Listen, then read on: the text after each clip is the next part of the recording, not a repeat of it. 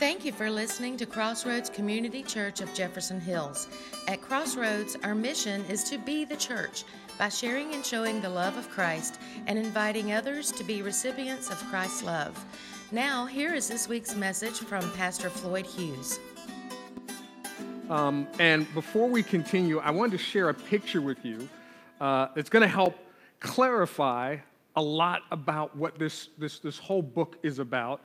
It's also going to give you a little bit more insight about like what's going on up here in my head and how I think. So that may scare some of you, but just bear with me.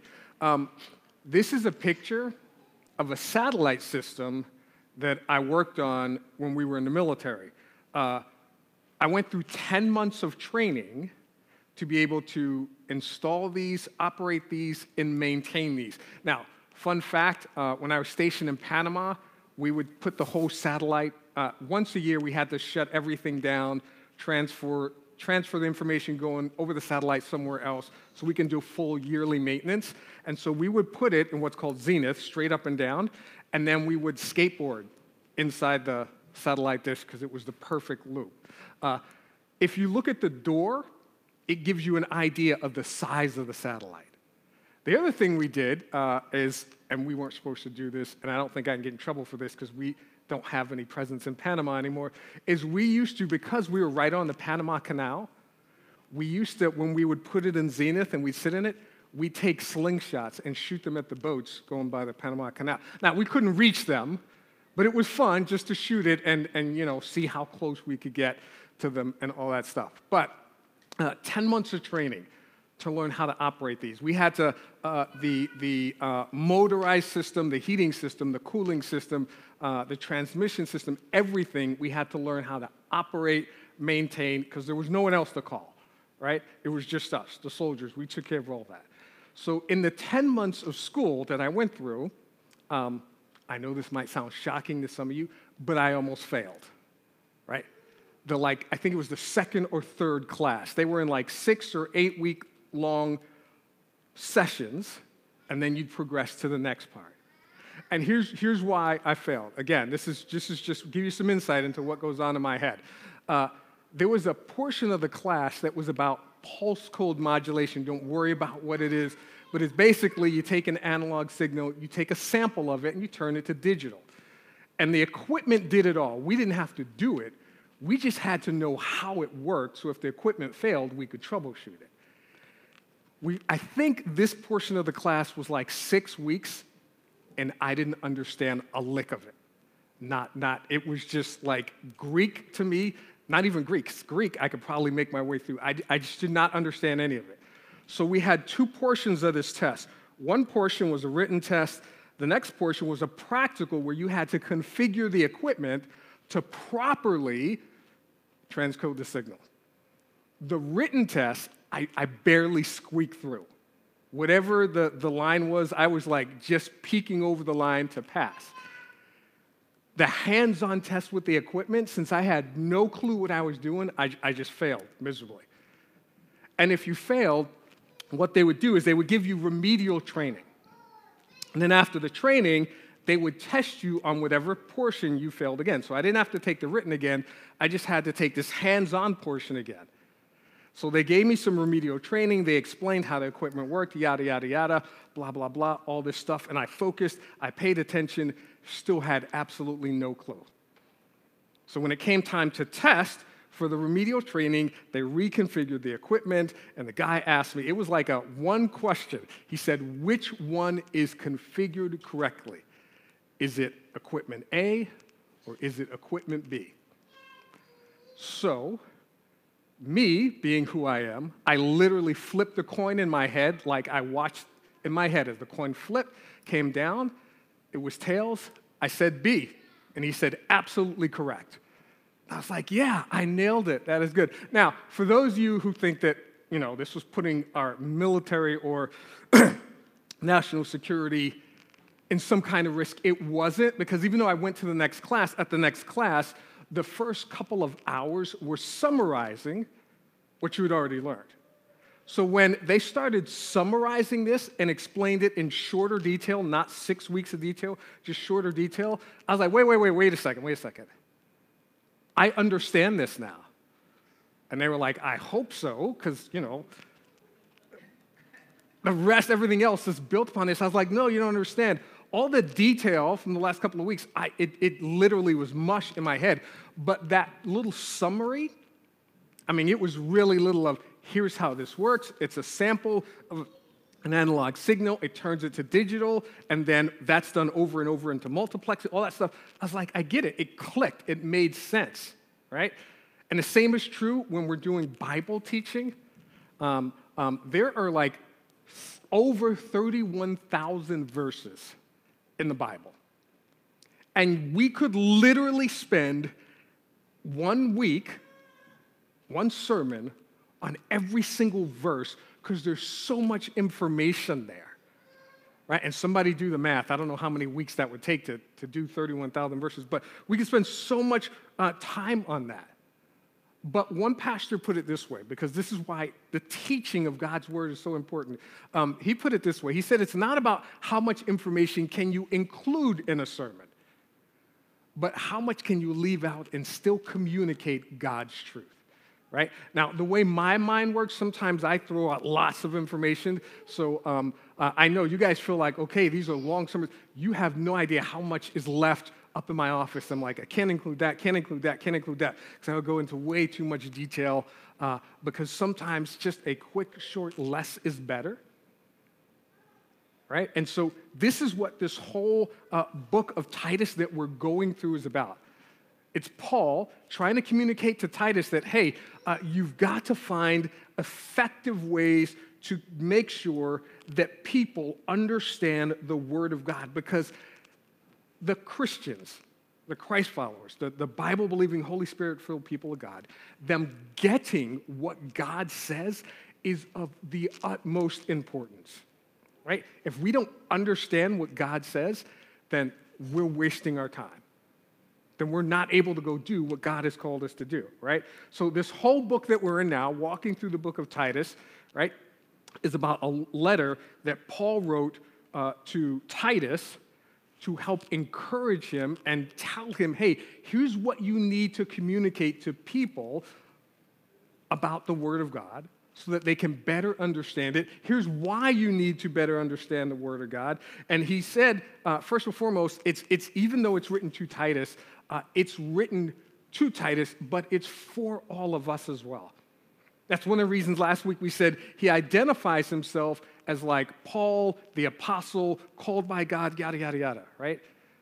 Titus already knew who he was, that he was an apostle. So if I send like a text to Gary and say, hey, Gary, do you want to come help me deliver food on Wednesday? I will usually say, hey, Gary, it's Floyd. Do you want to help deliver food? I don't have to say, hey, Gary, it's Floyd, pastor of the Crossroads Community Church in Jefferson Hills, because he already knows. Speaking of which, do you want to help deliver food on Wednesday? I'll talk to you later. But I don't have to like give him the title and all this stuff of who I am, because he already knows. I just have to say, hey, it's Floyd, in case he doesn't recognize my number. And the same is true. That's what Titus does. He writes this letter, but his intent is it's to Titus, but he wants him to share it with everyone then and to all of us now.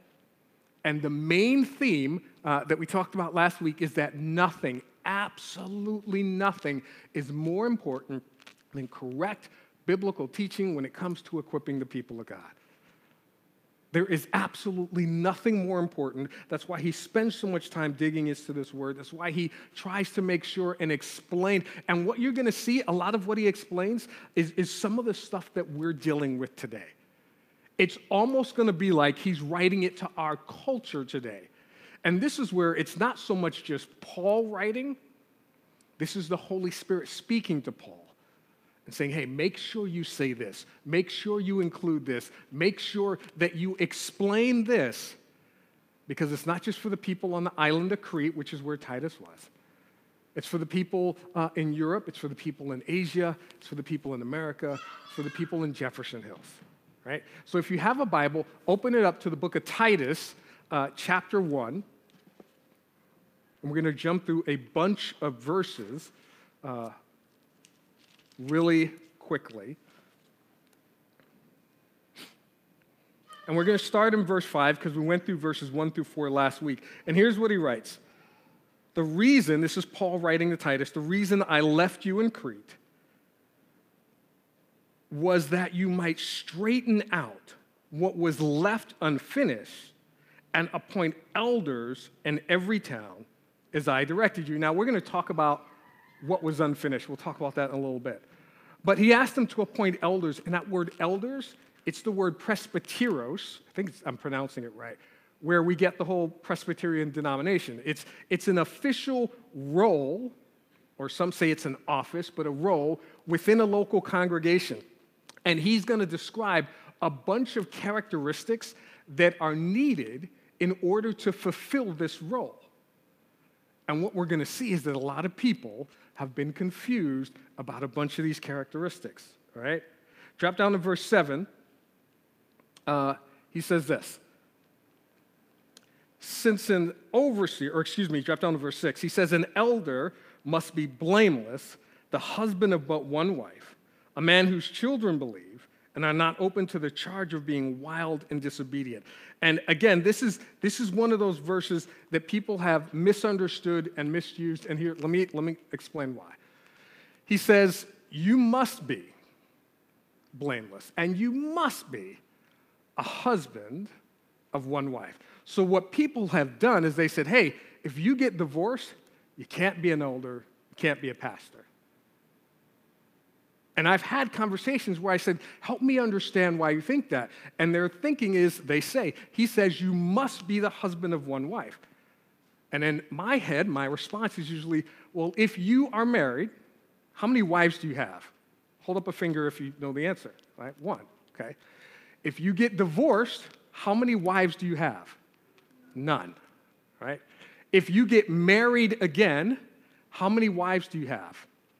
One. Yeah. According to both your ex-wife and your wife, you only have one, okay? So it doesn't really fit.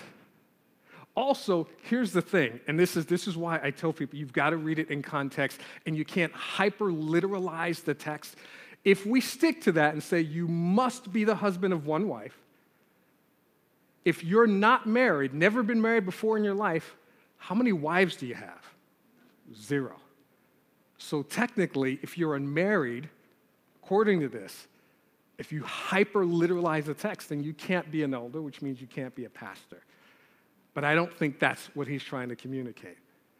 Also, if you hyper-literalize the text, he says, you must have children who believe. So I'm going to pick on Brandon for a minute. Both of his children are under the age where they could even try to comprehend or believe and put their faith in. I mean, they're still trying to get potty trained and, all that kind of thing. So they're not believing children. So that would mean he can't be an elder. Do you really think that that's what God is saying? No, he's communicating that, hey, at that time, there were people who married more than one wife, had multiple wives, and he was saying, hey, you can't be married to 2 women. You need to only be committed to one, because that's the model that God gives for Christianity. You can't have children that are running around stealing and being criminals, and yet you're in church saying we must obey the Lord, right? Because that's the model that he puts. So it's not that we're trying to exclude people. And here's the other thing. This is what really helped me understand this more. Titus was an elder. He was an elder in the church. Titus didn't have a wife. Titus didn't have children. John, the Apostle John, was an elder. He referred to himself as an elder. He didn't have a wife. He didn't have children. In 2 John, he says, the elder to the lady chosen by God and to her children. In 3 John, he uses the same thing, but in a letter he wrote to a person, but he also wanted that letter shared to the elder, to my dear friend Gaius, whom I love in the truth. He was an elder. Didn't have a wife. So it's not that you must be the husband of one wife. It's more that you have to be able to have a God-honoring marriage, is what he was looking for. All right? But then he goes on and he says, since an overseer is entrusted with God's work, he must be blameless, not overbearing, not quick-tempered, not given to drunkenness, not violent, not pursuing dishonest gain. Rather, he must be hospitable, one who loves what is good, who's self-controlled, upright, holy, and disciplined. He must hold firmly to the trustworthy message as it has been taught, the gospel that's listed in God's word, so that he can encourage others by sound doctrine and refute those who oppose it. Now, a lot of people look at this and say, here are the qualifications for an elder. Here's also the qualifications for a bishop. And again, I'm going to be the guy that I don't think that's quite what he's saying. I think what he's saying in verse 6 is, hey, an elder must be blameless. And then he talks about husband of one wife, God-honoring marriage. Then he comes back and he says, an overseer must be blameless. And he gives all these qualifications. Now, that word overseer, it's episkopos, where we get the whole Episcopalian church formed around that understanding. But it's more likely, and I'm going to show you this in a minute, that he's saying, hey, an elder must be blameless. And then an overseer, someone, not necessarily a bishop, but someone who has the responsibility for overseeing the church, must be blameless, and he describes the characteristics. And Paul, who wrote this, uses that exact same verbiage in the book of Acts. Luke records that Paul, in Acts chapter 20, he writes this, from Miletus, Paul sent to Ephesus for the elders of the church. Paul was about to go to Jerusalem. He didn't know whether he was going to survive, be put in jail, or what was going to happen to him. So he calls all the elders, all the presbyteros of the church from Ephesus, and says, hey, come here. I want to talk to you. I want to encourage you. This may be the last time I talk to you. And after he gives them a rousing speech, this is what he says to them. To the presbyteros, he says, keep watch over yourselves and all the flock of which the Holy Spirit has made you overseers. He's not saying over which the Holy Spirit has made you bishops. He's saying of which the Holy Spirit has made you overseers. Now, it's the same word, episkopos, right? But he's using it in a way to say, hey, if you're an elder, you have a responsibility to oversee the people of God. Now, there's a reason why he kind of digs into this, because part of the function of an elder is to oversee the church. Like, I'm a pastor. Part of the function of a pastor is being a preacher. That's part of what I do. So he lists and says, hey, you guys that are elders, you're to be overseers of the church. And he lists a bunch of qualifications. Now, I'm going to put a picture up here. I hope you guys can see it from back there. When we went through 1 Timothy, we talked about some of the qualifications he listed for an elder. Here in the book of Titus, he lists some more. They're not all the same because some of them are cultural. When he wrote to when he wrote to Timothy, Timothy was in Ephesus. Ephesus was in a Vegas-type environment. It was a port city, lots of entertainment, lots of temples, people coming and going. Some people would be there for weeks. Some people would be there for months as they were changing ships and loading off and on supplies. But it was a very, very promiscuous, high entertainment type area. So some of the things he focused on were, hey, you need to be sober-minded to be an elder, not engaging in all of the things that other people engage in. And some of the things he focused on, he said at the bottom, second from the bottom, not a recent convert. Because there were people who would come there and show up on a ship or whatever, lots of new people coming in, lots of new people coming into the church, and then who would come to know Christ. He's like, yeah, but you need some longevity. You need some experience. You need some wisdom to oversee the church. He doesn't mention those to Titus because Titus was on Crete, and they had a totally different culture that we're going to talk about in just a second. But he said, hey, if you're on Crete, you need to be holy, disciplined, upright. You need to be able to withstand and defend the word of God, because lots of the people on Crete had a culture that was opposed to it. Now, and here's why, and we're going to see, here's why he says that you need to have all of these characteristics. Drop down to verse 10. He says, for there are many rebellious people, mere talkers and deceivers, especially those of the circumcision group. The circumcision group were the people who said, yeah, I believe in Jesus Christ. I believe he rose from the dead. I believe I can have eternal salvation through him. But I was raised Jewish, so I believe I still have to obey all of the Jewish laws. I have to have my children circumcised. I have to still, pray 3 times a day at the temple. I have to sacrifice animals. I have to obey all these things. Now, that may sound like, oh, that was just that culture. But in our culture today, there are bunches, and I say a whole movement of Christians who are saying, hey, the reason why the world is the way it is because we're not obeying the Jewish laws.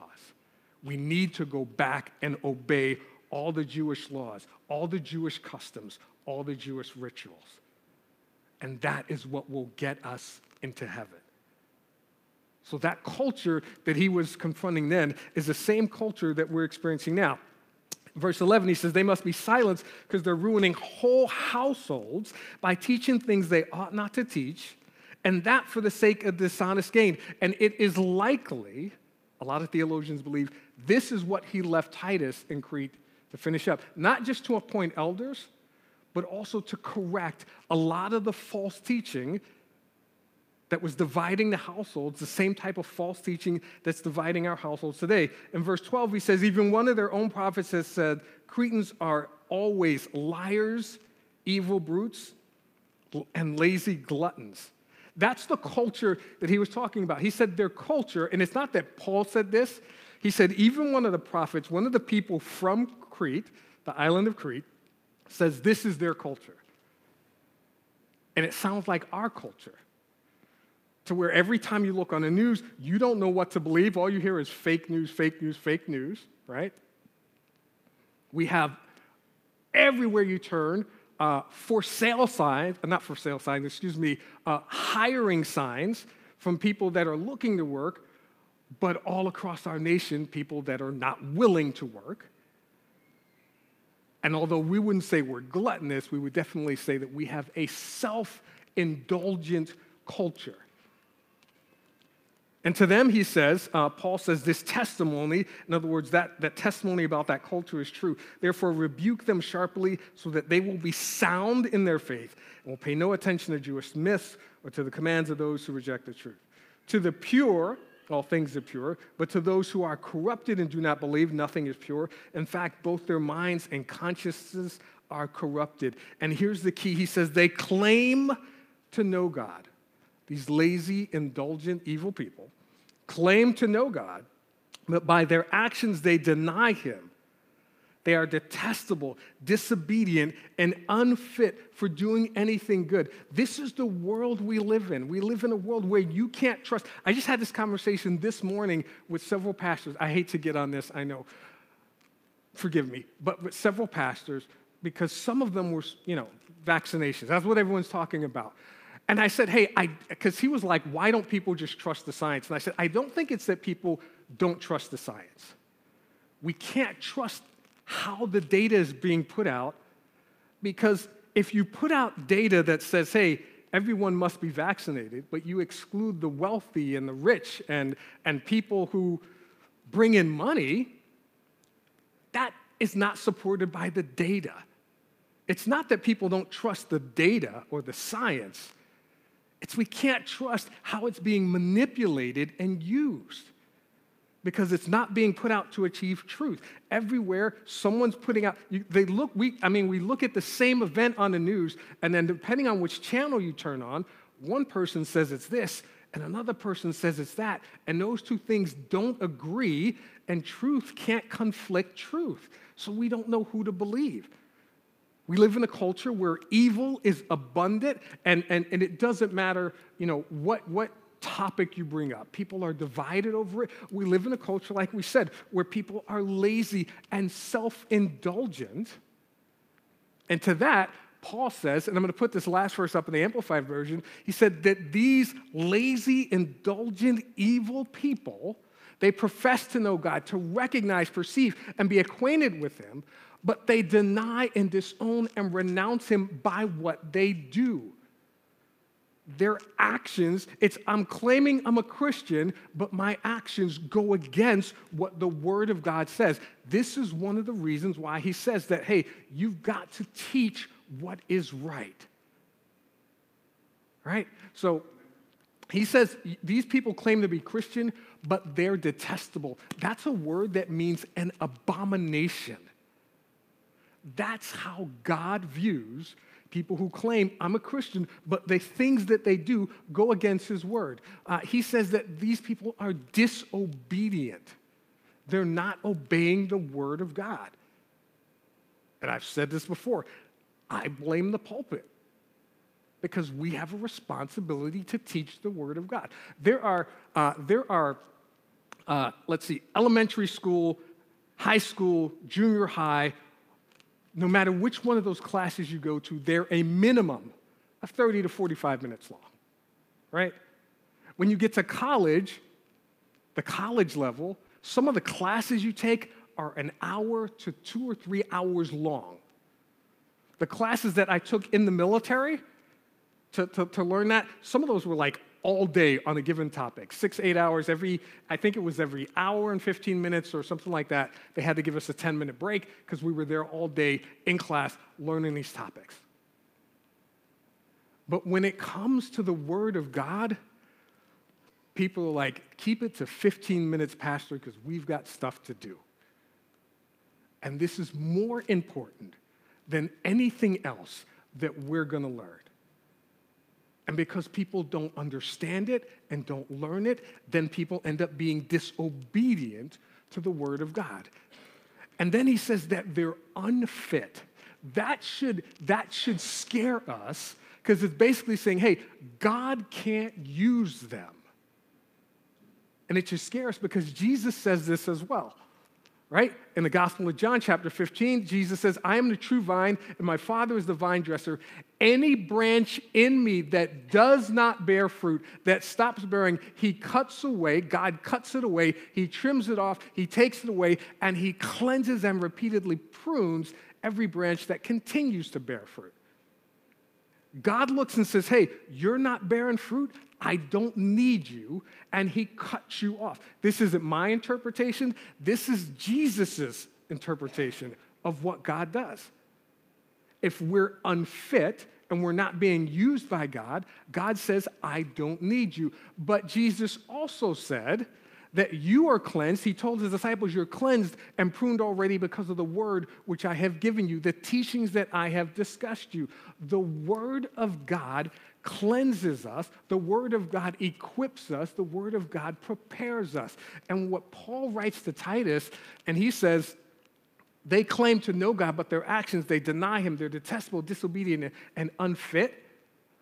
All of this can be corrected by solid biblical teaching.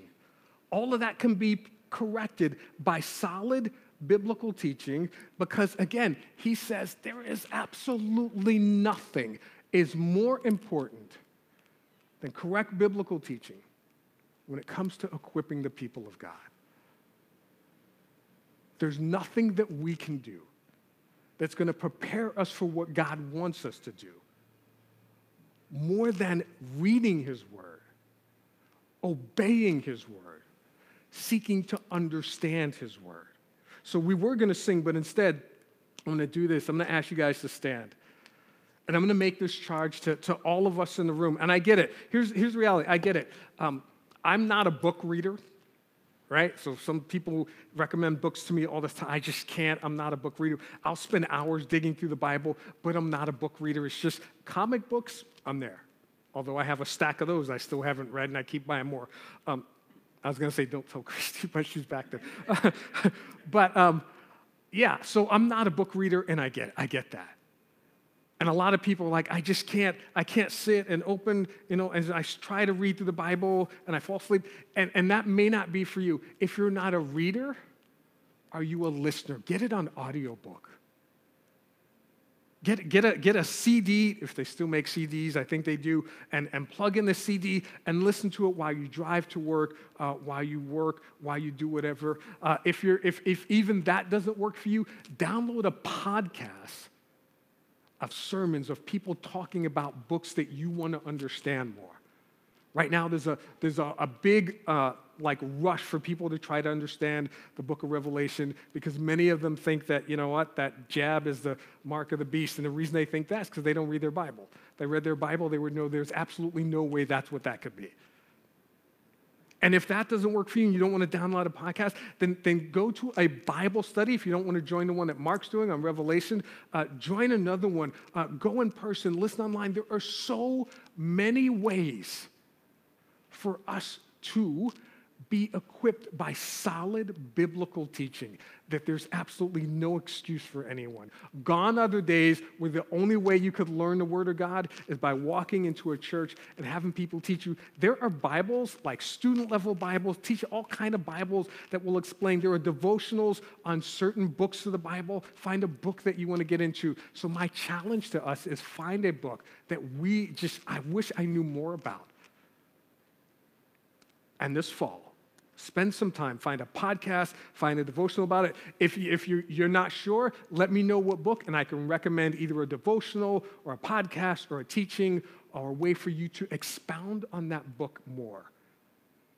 Find something that intrigues you, that excites you, that you want to know more about, and take the step to do that. So I'm going to ask you to bow your heads. God, we truly, with our whole hearts, want to know you more, want to experience you more, want to know more about your word. None of us wants to be those people that are unfit. None of us wants to be those people who are disobedient, and we definitely don't want to be those people whom you deem are detestable in your sight. So we pray that over the next couple of weeks that we take to heart this concept, this idea of digging into your word more, whether it be through audiobook or podcast or sermons or just reading it, taking 10 minutes a day to just read a passage of your word. We pray that you would impress it upon our hearts to do so. Because as we just read, the word of God cleanses us and equips us and prepares us for what you have called us to do. And we want to do your will, God. So we pray that you would encourage us. We pray that we would take this challenge to heart. And we pray this in the name of your Son, Jesus Christ. And everyone said, amen. Amen. Amen.